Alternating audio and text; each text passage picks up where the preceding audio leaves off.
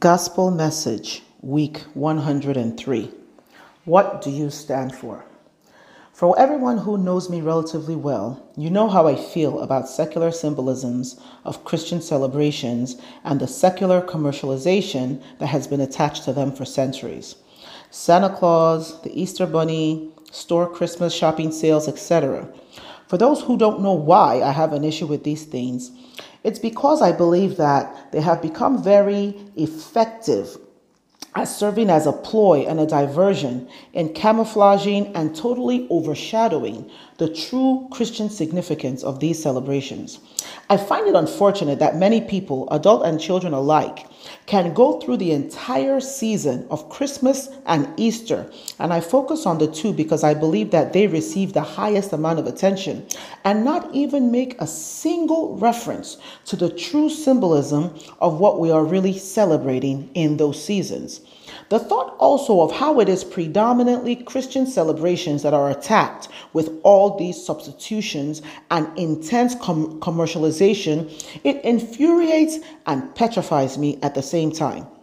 Have you ever heard of stores staying open till 3 a.m. for a Yom Kippur sale or for an Eid al-Fitr sale? No, because those believers purely focus on the spiritual significance of those celebrations.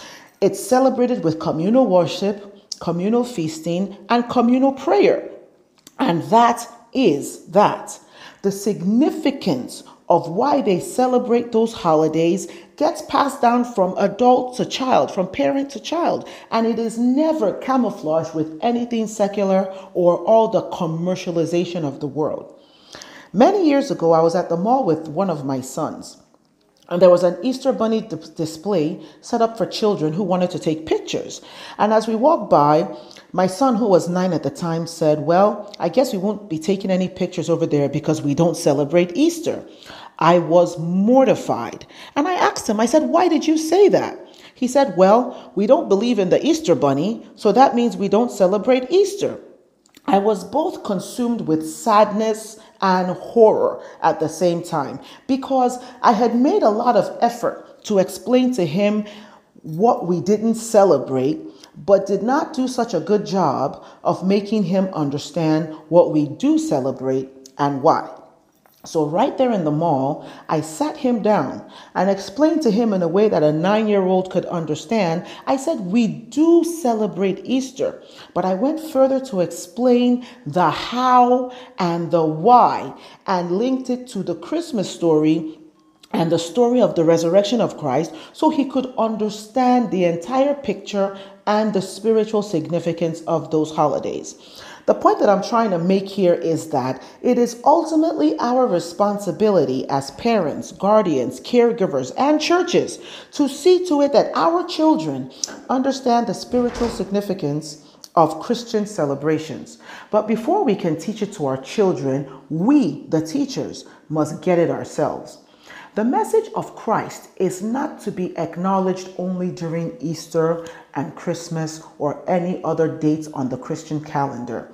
It is not only to be acknowledged on Sunday at church or when we are doing some other church-related activities.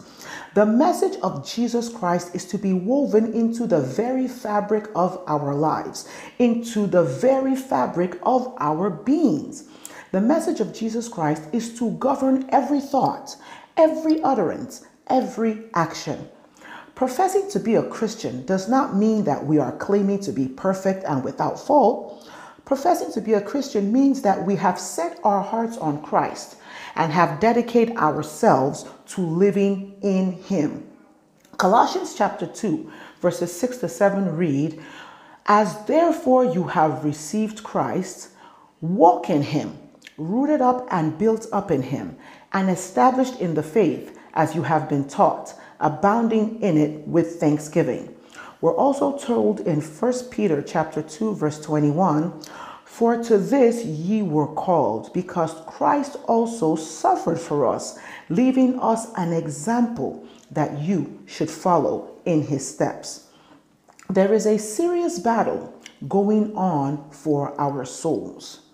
Satan is trying hard through deception, through manipulation, through confusion to cause us to doubt the message and the truth of Jesus Christ.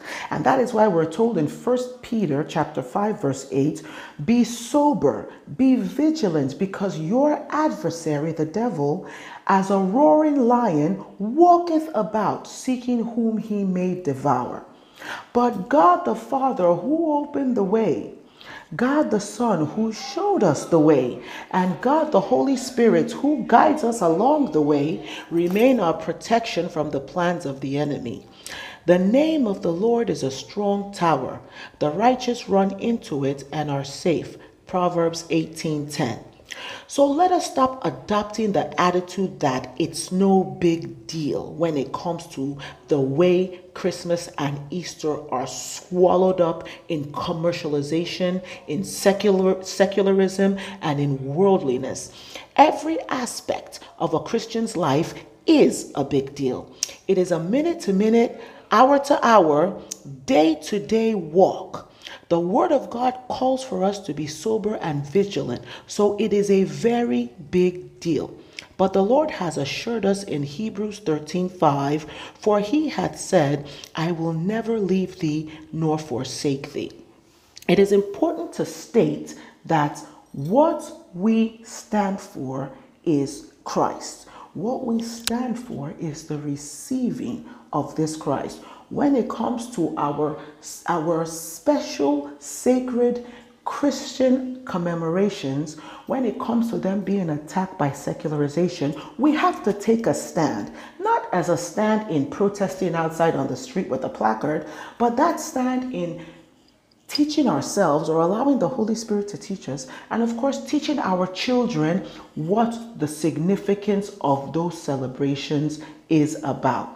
It is more important to be certain of and committed to what we do stand for, and then we now have to live it. May that which our loving Savior sacrificed for us, may it never be in vain in the name of Jesus Christ. And may we continue to grow in grace and in the knowledge of our Lord and Savior, Jesus Christ. Amen.